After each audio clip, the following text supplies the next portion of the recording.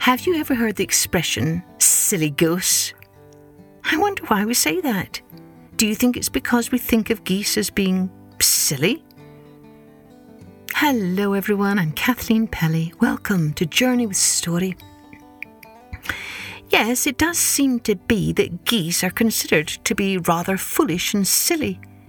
Maybe it's the way they waddle, or the fact that they always fly in a flock, and so we think that they don't think for themselves. But today's tale is about a mama goose who proves she is not so silly after all, especially when it comes to looking after her babies. Thanks to all of you who have been signing up for my newsletter and enjoying all kinds of fun resources to make your story time even more enjoyable. You can sign up now at www.journeywithstory.com and start enjoying your free colouring sheets today. Let's take a journey with The Wise Mama Goose by Charlotte B. Herr. Mama Goose was trying to think. She had left the barnyard because it was so noisy there that she could not collect her wits, and had hidden herself between the rows of tall red hollyhocks which border one side of the garden. Here at least it was quiet. Thinking had always been hard work for Mama Goose, and besides her family kept her so busy that she had no time for it anyway.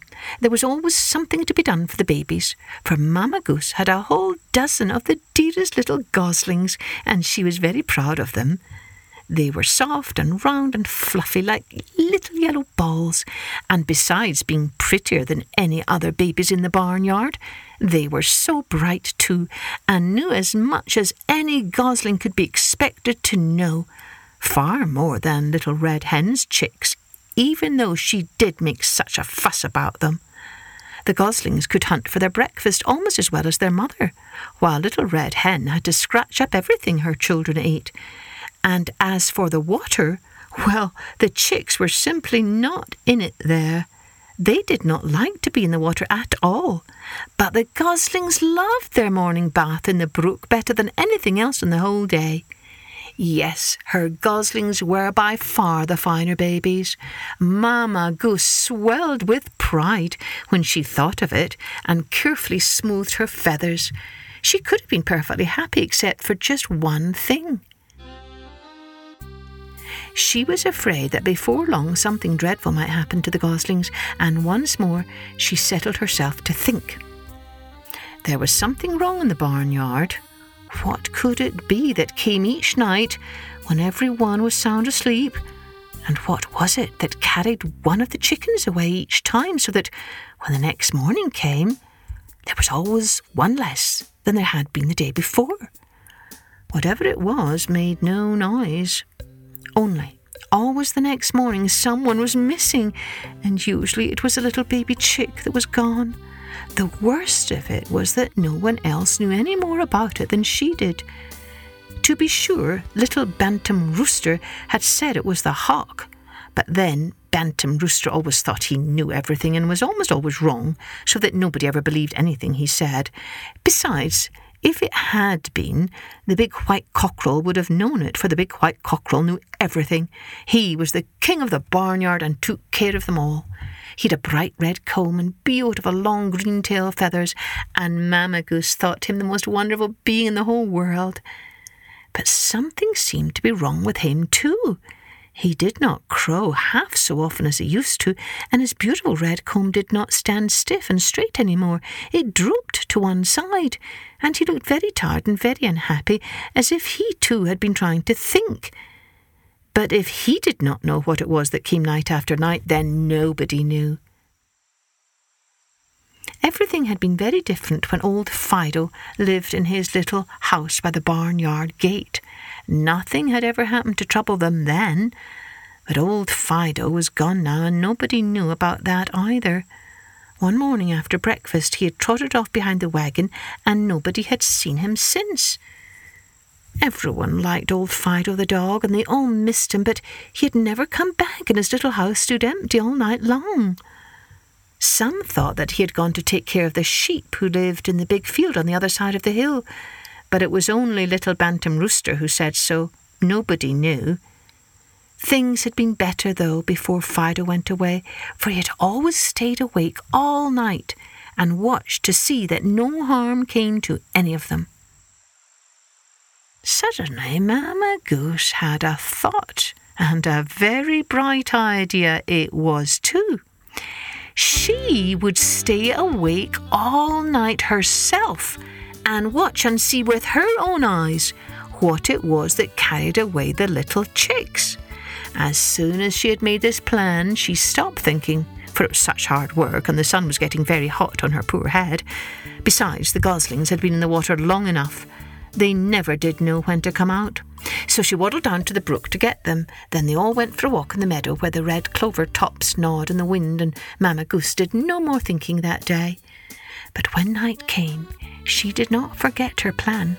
As soon as the sun had gone down behind the hill, the chickens all perched themselves along the roost, with a big white cockerel at the end of the row, and soon they were all fast asleep. Little Red Hen gathered her chicks under her wing to keep them cosy and warm, and then she too went to sleep.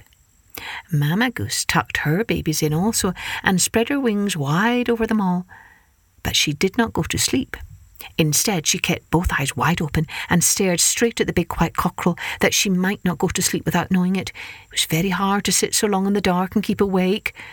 First one eye and then the other would close tight, but Mamma Goose would stretch them wide open again and stare harder than ever at the big cockerel, and then she saw that the cockerel was watching too, and that made it much easier. Then it happened, after a long time, when the moon had climbed high above the trees and everything was very quiet, that a long, slim fox stole softly beneath the fence and came creeping across the barnyard. Mamma Goose was so frightened that she almost said "quack, quack" out loud, but still she kept her eyes on the big white cockerel, and that was a great help. The fox was creeping softly toward the roost where the chickens slept in a row, but not straight toward it. He was keeping as far away from old Fido's doghouse as he possibly could. Although she was so frightened, Mamma Goose wondered why. She had always heard that the fox was afraid of old Fido. But didn't he know that Fido was far away? Didn't he know that his little house was empty? It did not take the fox long, however, to creep softly past it. And in the morning, another little chick was gone.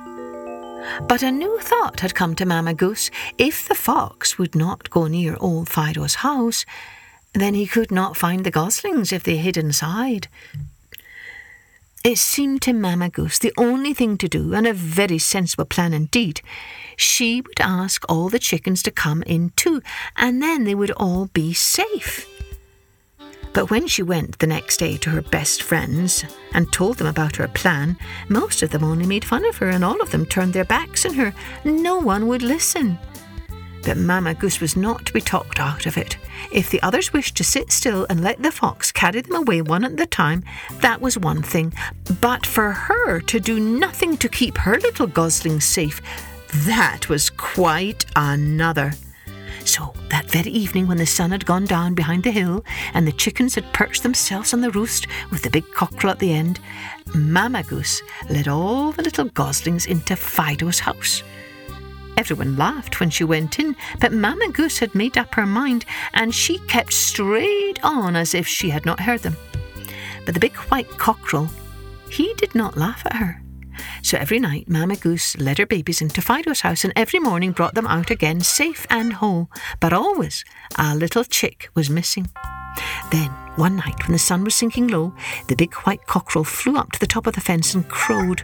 All the chickens listened then, while he told them that they were every one to go into old Fido's house that night with Mamma Goose, for that was the only way to keep the fox from carrying them all away. Now, when the big cockerel said that they were to do anything, it was always done, and no words about it. So that night all the chickens went into Fido's house. It was all they could do to get in, for the house was not large, and some of them were not polite and pushed against the others to make more room. But the big cockerel did all he could to keep them in order, and at last all the little chicks went to sleep. But the next morning, when the farmer's boy came to scatter the corn for breakfast, he looked at the empty roost and did not know what to think. By and by, however, he found them, and at first he only laughed, but after he had seen that no little chick was missing, he looked as if he were thinking too. And that evening, when the sun had gone down behind the hill, the farmer's boy came back. And who do you think was with him? Old Fido, wagging his tail and looking as if he were very glad to get back. The big white cockerel and all the chickens were just as glad as he was, for now they knew that the fox would never come any more. Mamma Goose too was just as glad as the rest, for now she knew that she would never need to bother herself to think about the goslings again.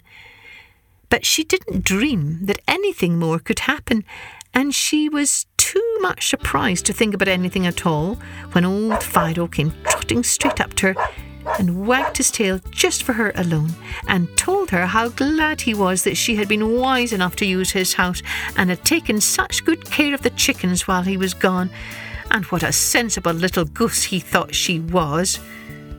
You might almost have knocked Mamma Goose over with one of her own feathers. She couldn't imagine who told them. But perhaps it was the big white cockerel.